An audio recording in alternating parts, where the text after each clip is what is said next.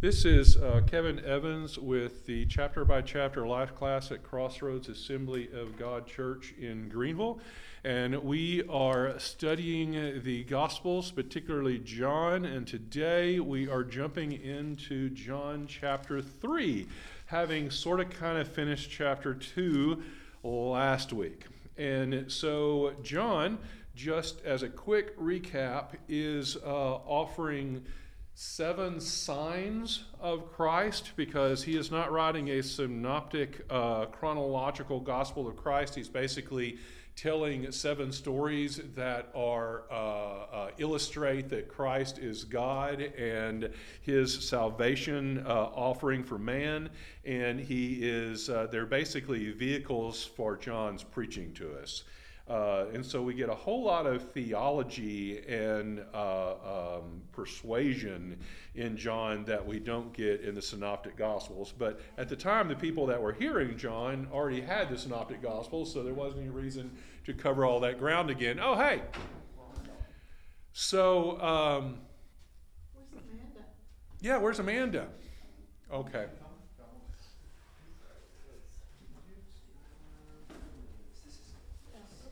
All right, there we go. So, last week we taught Jesus cleared the temple out and argued with Pharisees, and the next story that he tells is about Nicodemus. And some scholars have suggested that John's baptism testimony, which is the second half of this chapter, also has to do with Nicodemus, but I think after studying it and contemplating, I disagree with those commentators. I know you're shocked, but I just don't think it holds up very well. But we'll get there. I'm getting ahead of myself. So, John chapter 3, verse 1. There's 2 stories in this, so I'm going to do the first half of it down to verse 21, and then we'll tackle the second part. So, now there was a man of the Pharisees named Nicodemus, a member of the Jewish ruling council, that is also known as the Sanhedrin. He came to Jesus at night and said, "Rabbi, we know that you are a teacher who has come from God, for no one could perform the miraculous signs you are doing if God were not with him." In reply, Jesus declared, "I tell you the truth, no one can see the kingdom of God unless he is born again." "How can a man be born when he is old?" Nicodemus asked. "Surely he cannot enter a second time into his mother's womb to be born." Gross. I'm sorry, that was my addition. Jesus answered, "I tell you the truth, no one can enter the kingdom of God unless he is born of water and the Spirit. Jesus gives birth to, flesh gives birth to flesh, but the Spirit gives birth to spirit. You should not be surprised at my saying, you must be born again. The wind blows wherever it pleases. You hear its sound, but you cannot tell where it comes from or where it is going. So it is with everyone born of the Spirit." "How can this be?" Nicodemus asked. "You are Israel's teacher," said Jesus. "And do you not understand these things? I tell you the truth, we speak of what we know and we testify to what we have seen. But still, you people do not accept our testimony. I have spoken to you of earthly things, and you do not believe.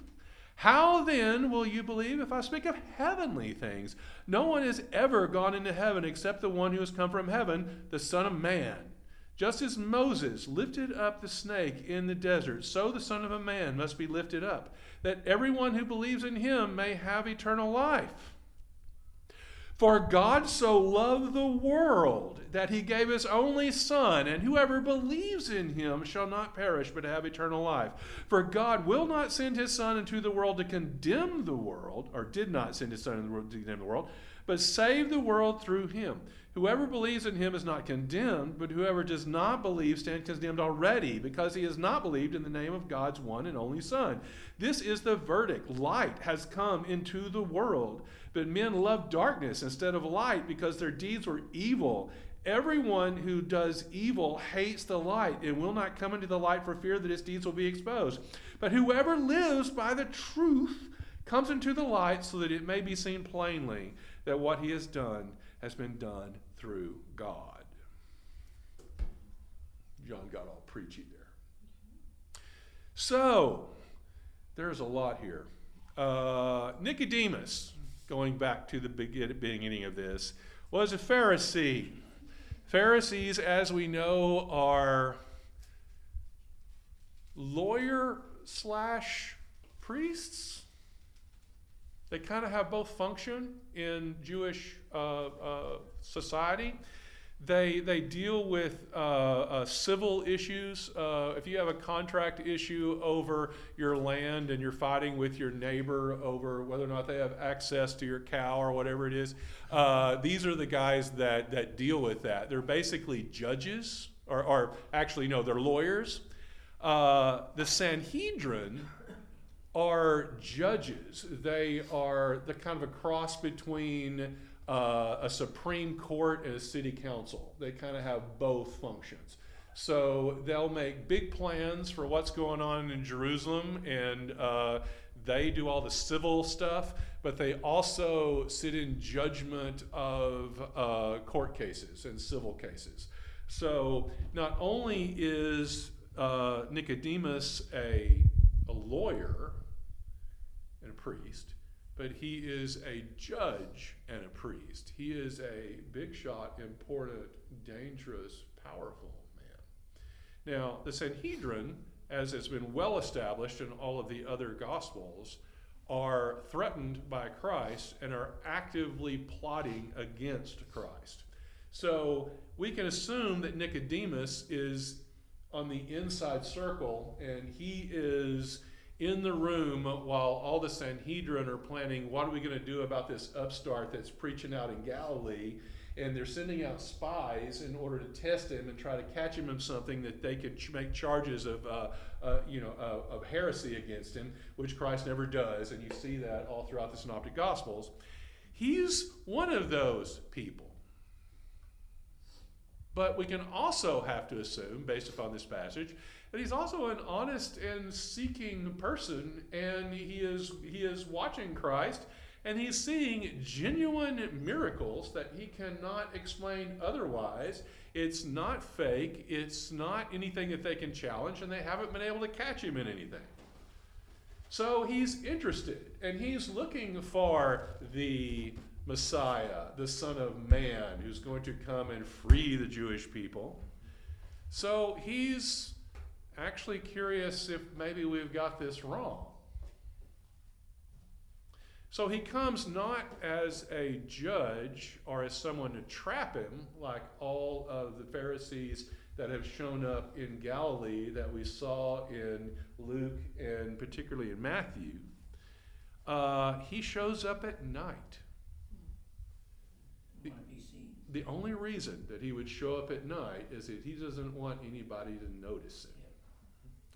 If he shows up, because they recognize him, he's on the, he's a judge, and so it's not like he can walk into the room and not have everybody know who he is immediately and start gossiping and assuming things. So he has to show, if he's going to really check this out on his own, he's got to do this on the down low. And so he shows up and he is asking Jesus to explain himself on a one-on-one basis in an honest way. And so he says, you are performing miracles, and you wouldn't be doing this if God weren't with you. And that's where he leaves it. And Jesus shoots back with, you can't see the kingdom of heaven unless you're born again. And Nicodemus says, what?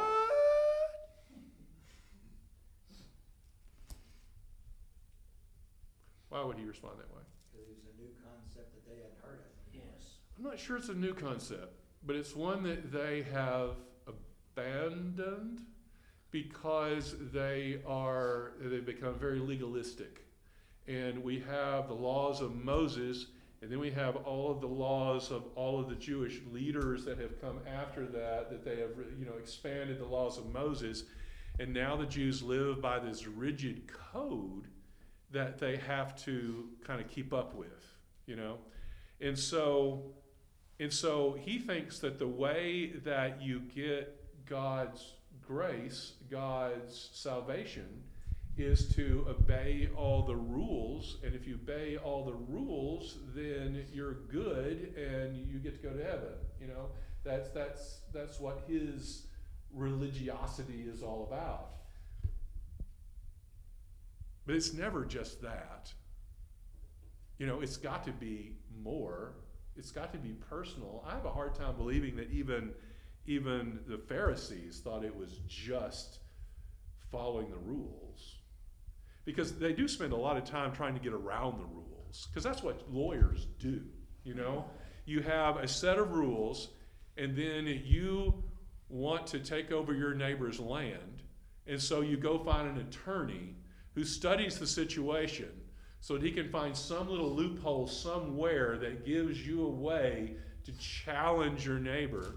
And then if you do something illegal, then you come up with, your lawyer gets in there and either intimidates or spins this in such a way to make you look good. And law is the foundation of corruption. It really is. So, You know? so being a priest and a lawyer, he was corrupt on one side and then trying to be good on the other side. It's a weird combination, Yeah. you know? I hesitate to go here, but I'm reading a book now that is about Wyatt Earp. And it is tweezing out all of the mythology from what actually happened in New Mexico and in Dodge and in Tombstone and the gunfight at the OK Corral and the conflict that he had with this group of people called the Clantons. And it analyzes it in depth, going back to the source materials. And most of what we know about Wyatt Earp, I'm not going to say that. It's well, to quote Wyatt Earp, it's all true except for a lie or two. And that's a direct quote from Wyatt Earp himself, because everybody is spinning to their own advantage. And what you really had there were a bunch of people in the New Mexico territory. Now, they've all come in from somewhere else, and they've all claimed land, and their mining interests in Tombstone, which is the thing. And the Earps were all from, I think it was New Jersey. They were all Yankee peoples, yeah. And they didn't have a good solid Southern accent, you know what I'm saying? And then the Clantons were all from Texas, and they all hadn't fought in the Civil War, but their fathers had fought in the Civil War, and they were all very solidly Southern, and they did not like people from the North because it was in the middle of Reconstruction, and there was a big divide between North and South in the United States then.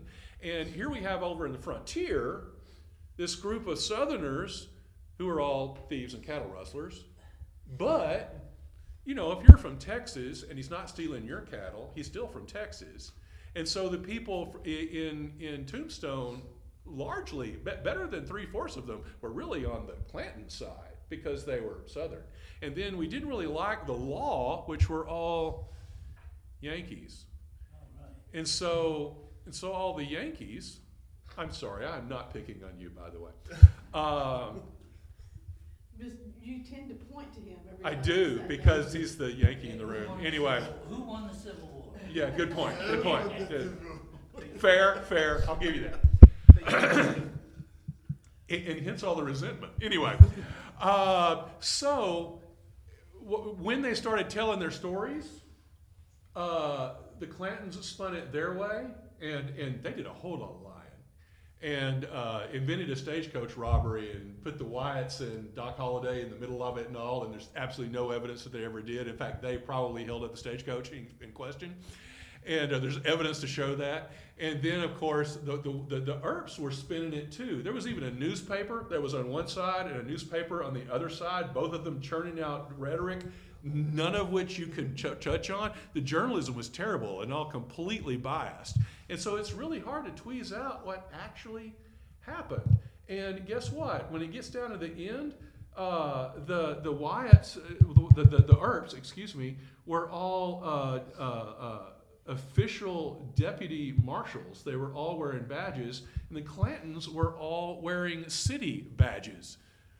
They were all officials. They had attorneys on their sides, both sides. And so, where is the law? They end up defining it. And that's kind of what's happening here. And I went too far with that, I have to admit. But, Nicodemus is trying to follow the law, and the law is flexible depending on who's spinning it. Does that make sense? Whereas God wants us to follow Him and follow a moral center, and it's not about the specific rules, it's about the intention. It's about your relationship with God and your understanding of His commandments and your understanding of His contingent. You know what is right. God put a moral center in humanity so that we know what's right. And if you're trying to wiggle around a rule, then obviously you're trying to justify the wrong. That's what wiggling around rules are. You still have a lot of debate over, some people still believe that the law is the law and not what Jesus established. They still believe that the Mosaic law is still the law. It still is. I don't think Christ ever invalidated the Mosaic law. It pulled you back to the Mosaic law. Yes. He's basically calling out all of the loopholes. Now, he might have took away some of the Jewish laws. Yeah, that's true. Going back to the original, yeah.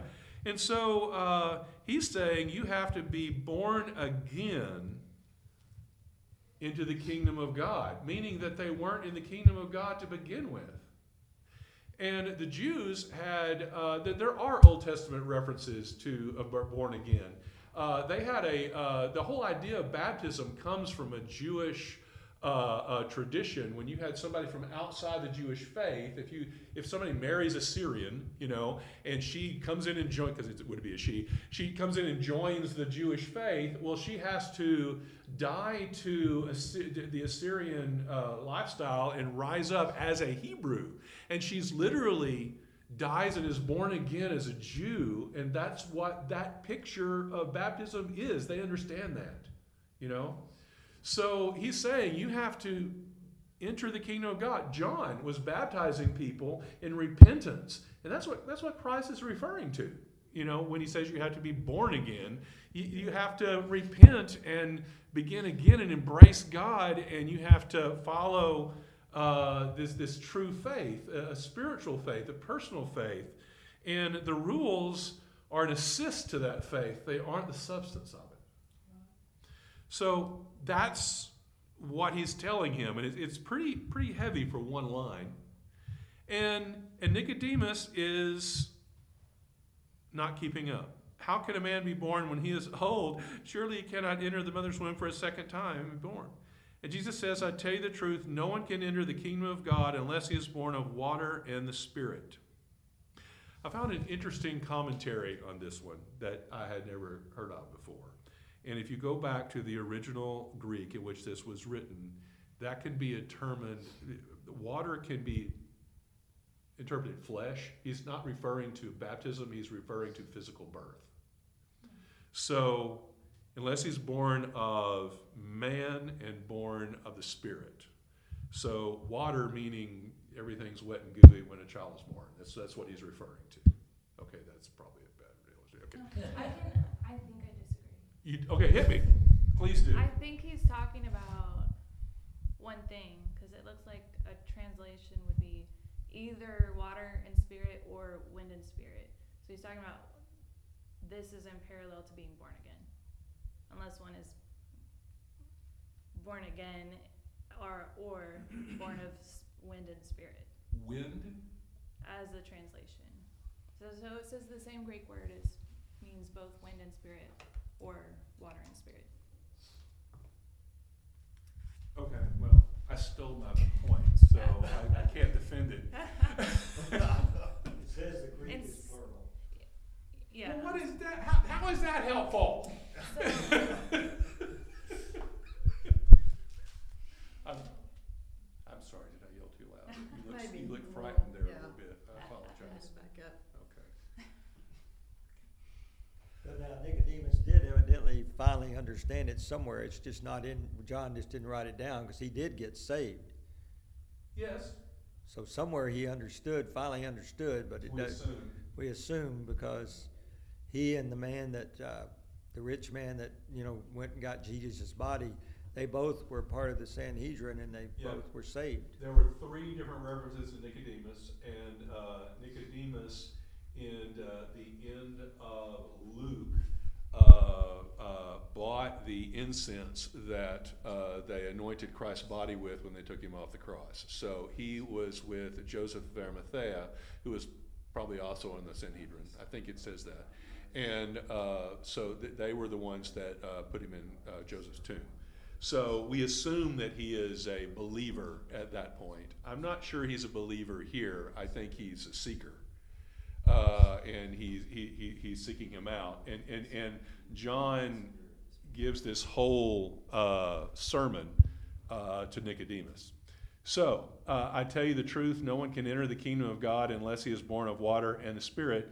Flesh gives birth to flesh, but the Spirit gives birth to spirit.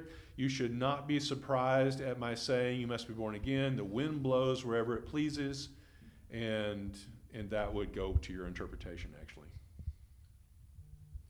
How can this be? Nicodemus said. He says, you are Israel's teacher and you don't know this.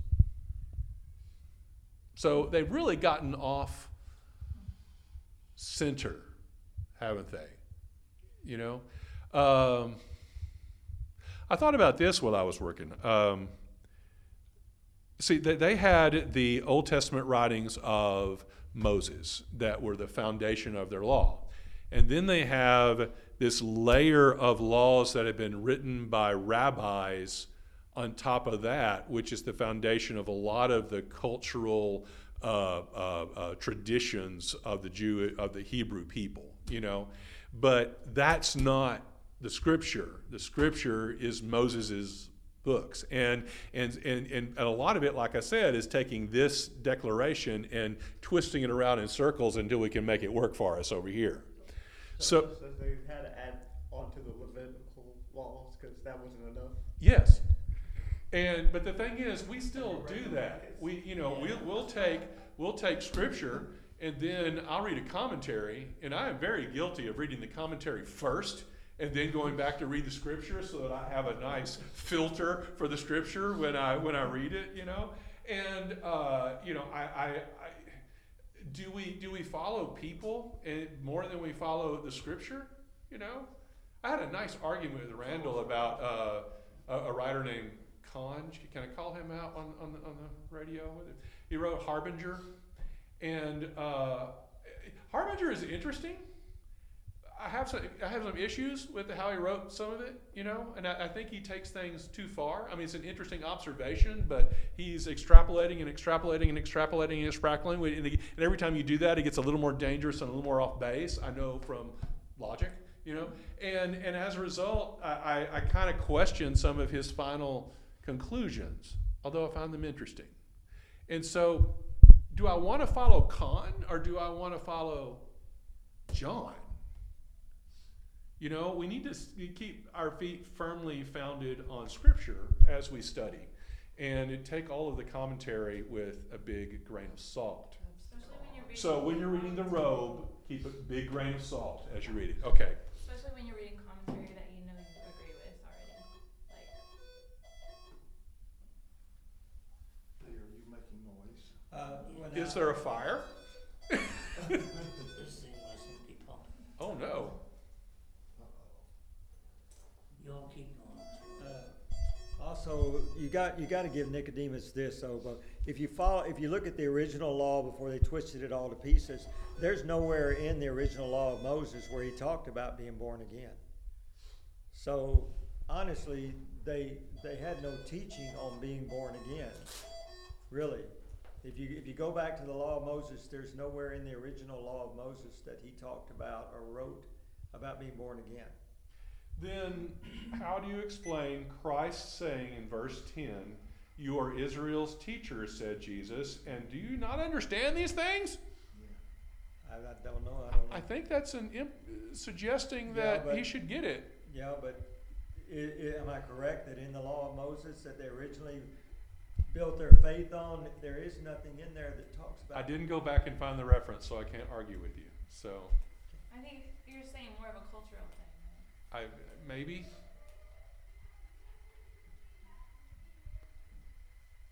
Should I call a medic? Go ahead and turn your thing on.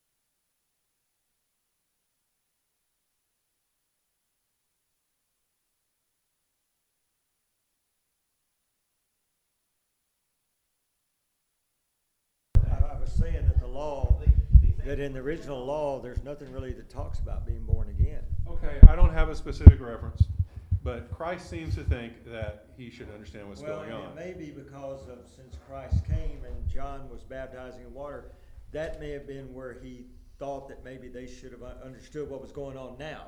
Yeah. And still you don't accept our testimony. And that makes sense actually, looking at the next verse. And I've spoken to you of earthly things and you do not believe. How then will you believe if I speak of heavenly things? No one has ever gone into heaven except the one who has come from heaven, the Son of Man. So they need to pay attention to what was written because they don't know what they're talking about.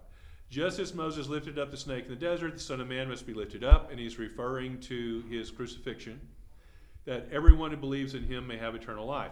And then we have the single most famous verse in the world Yes. across all religious denominations. I looked this up. So more people know John 3:16 than any Muslim knows any verse in any of the Quran, you know.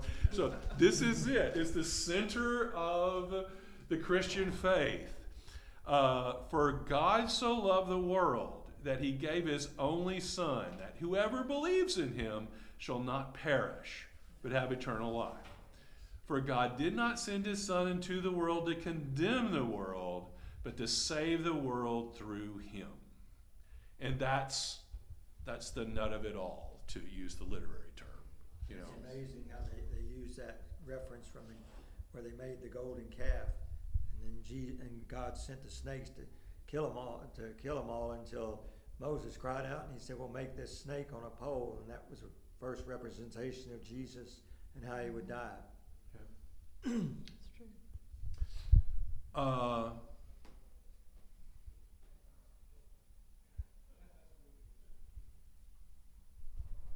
Did you lose it? I did. I lost my train of thought. I'm very sorry. It summarized the entire gospel. Nicodemus makes 3 appearances. I'm trying to make sure I've got everything covered. Everyone who does evil, hates evil, this verse 20, will not come into the light for fear that his deeds will be exposed, but whoever lives by the truth comes into the light. So he's going back to his references to light and life that were in the first chapter. John keeps cycling everything back to this, you know. And I absolutely believe this is a direct quote from Christ. He's using the direct quote in his teaching in order to tie all of this together. And I am convinced, because this is so succinct and so tightly written, that this is a practice sermon that John has used and refined over the last 20 years, because he's writing this late in his life, from memory. I have no problem with the fact that it may not have been word for word exactly what Christ said, but it is the essence of what Christ said and was delivered under divine inspiration. So it's tighter written. I don't know. I think if you're going to memorize a chunk of the Bible, start with John 3 and work your way out. This is it. And it's kind of the old adage, you can say one thing at one end of the room, and by the time it gets to the other end of the room, it's not exactly the same. That's true.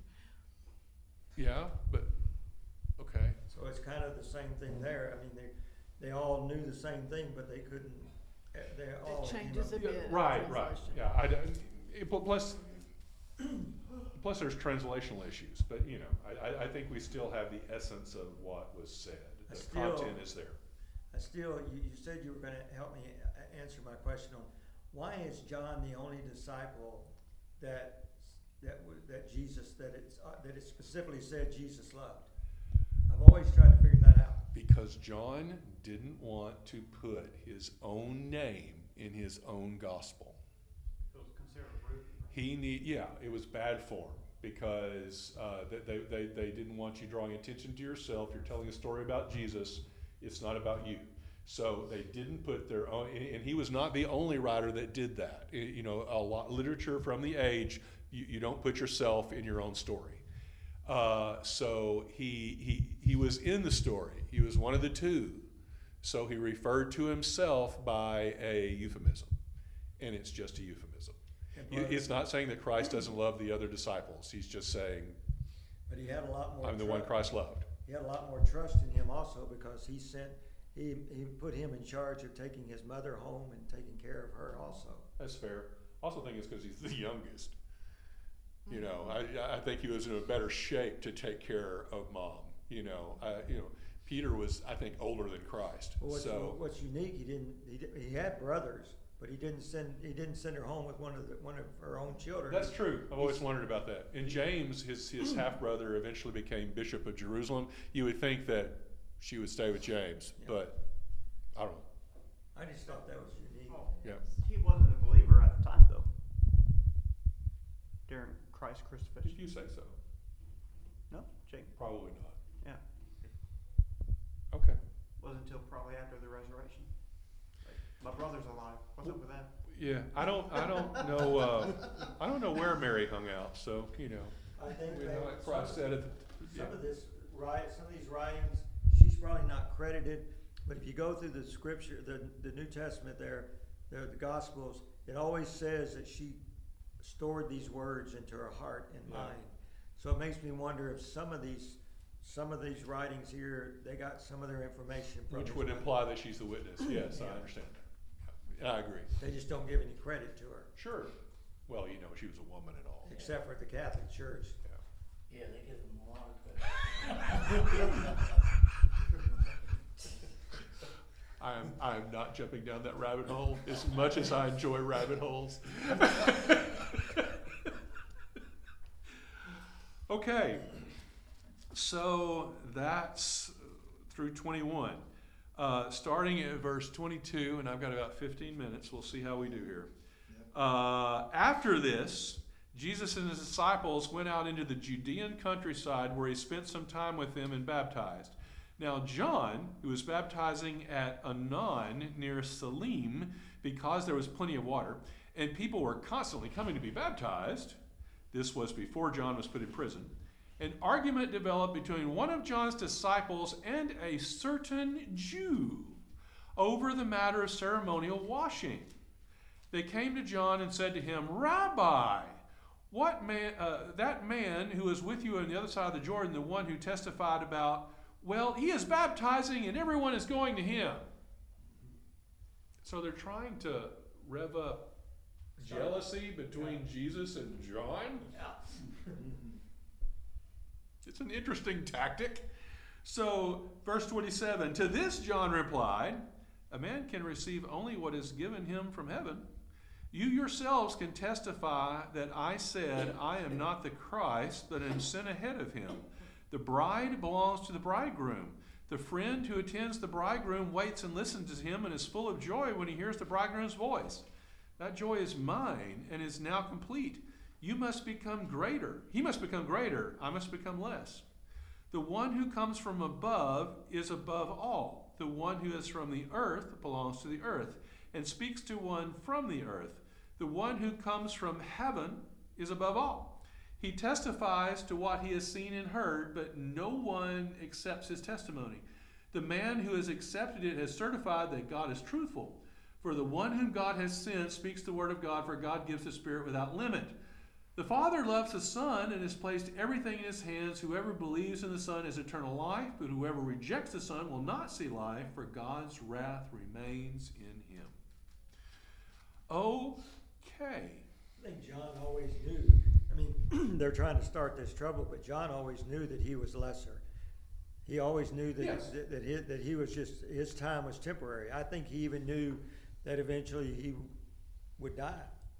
I think he knew that, you know, one way or another, he knew that his time would come to an end and Jesus would fully take over.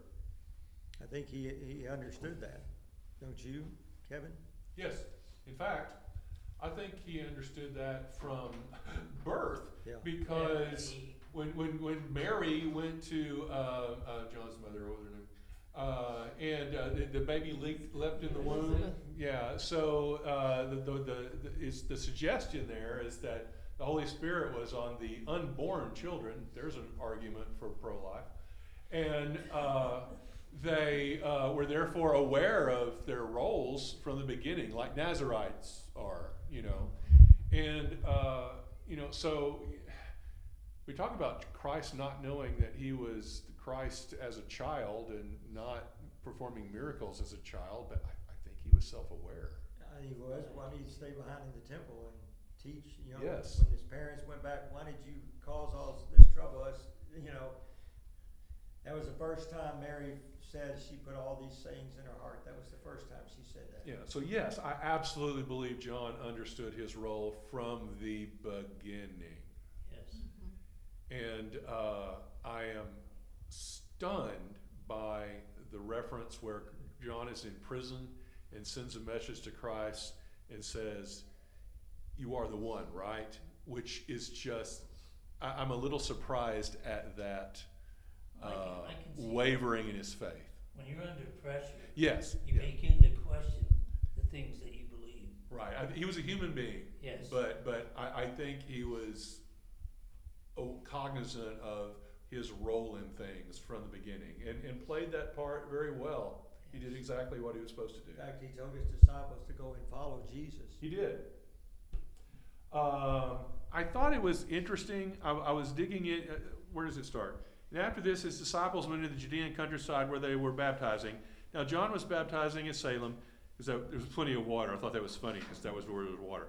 It must have been drought. It must be like it is in my park right now. Okay, so an argument developed between some of John's disciples and a certain Jew. You think it was one of the Pharisees that came to try to start trouble? Okay, there's two interpretations here. John knows who it was and chooses to not give you the name because I think that's an interesting interpretation. Or he had no idea who it was. You know, and I think that could be the case. I read one interesting commentator that I was onto for about an hour and thought, this is going to be great, I'm going to teach this. And then I decided this guy's cracked and I don't believe him at all. In that the certain Jew was Nicodemus, because John is putting the Nicodemus story and then following with this one. And he's saying that Nicodemus was challenging John's disciples, and that's why John put this story following this story. But when John wrote this, It was at the end of his career, and he has the benefit of 2020 hindsight. And Nicodemus is already a believer, we assume. And why would he need to hide his name? You know, if it was Nicodemus, he would have said Nicodemus. There's no reason to hide that. Could have been one of the spies. Yes, I think it was either John arguing with John's John the Baptist's disciples, and he doesn't want to mention his own name because he was the one causing the trouble and he was wrong, you know, or because he was already following Christ at that point. Maybe he's over there going, you need to quit this and come follow Christ. What are you doing over here? You guys are doing this all wrong, which kind of makes sense to me, you know. And so he doesn't want to, it's the disciple that Jesus loved. He just doesn't want to put his name in there. Maybe that would make sense, but that's also totally conjecture in Gospel of Kevin. So, you know, I don't know. I think the most likely answer, if you're really going to stand back to this and use Occam's razor, is that he had no idea who it was. It was just some unknown Pharisee, and it was 30 years ago. And who was that? I have no idea. You know, there was this guy arguing. There were 70 of them, and that was the big shots. You know, maybe you don't know all your congressmen, right? So there you go. So I thought that. So I kind of backed off of my commentator after I kind of thought that through. I don't think it makes much sense. And so John is passing his. Well, he already had passed his ministry over to Christ, but he's still preaching. He's still baptizing people in repentance, and he's pointing to Jesus. He's trying to build Jesus's ministry through just by continuing his message. And so that's what John the gospel writer is saying. Okay. So what did I miss? 21 through 36. I just read that. What does he mean by repent?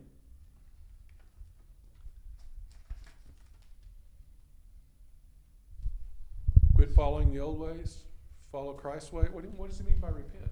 Repent of your sins. Yeah, stop doing your bad things. Stop sinning. Around.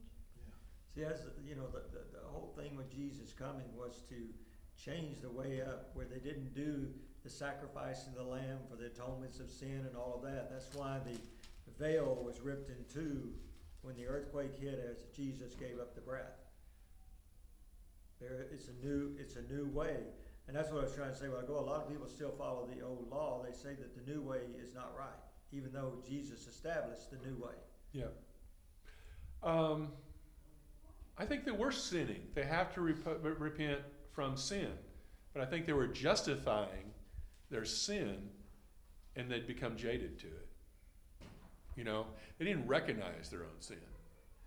If you sin long enough and consistently enough and public enough, after a while it's normal, you know?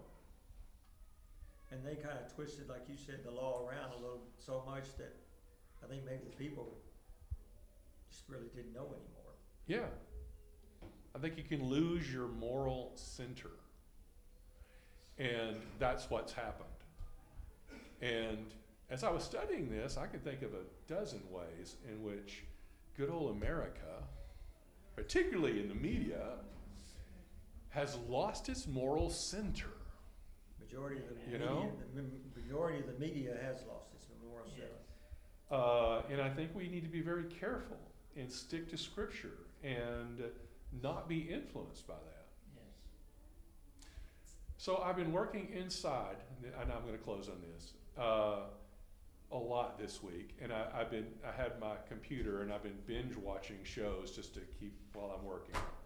And so there's this show called Atypical.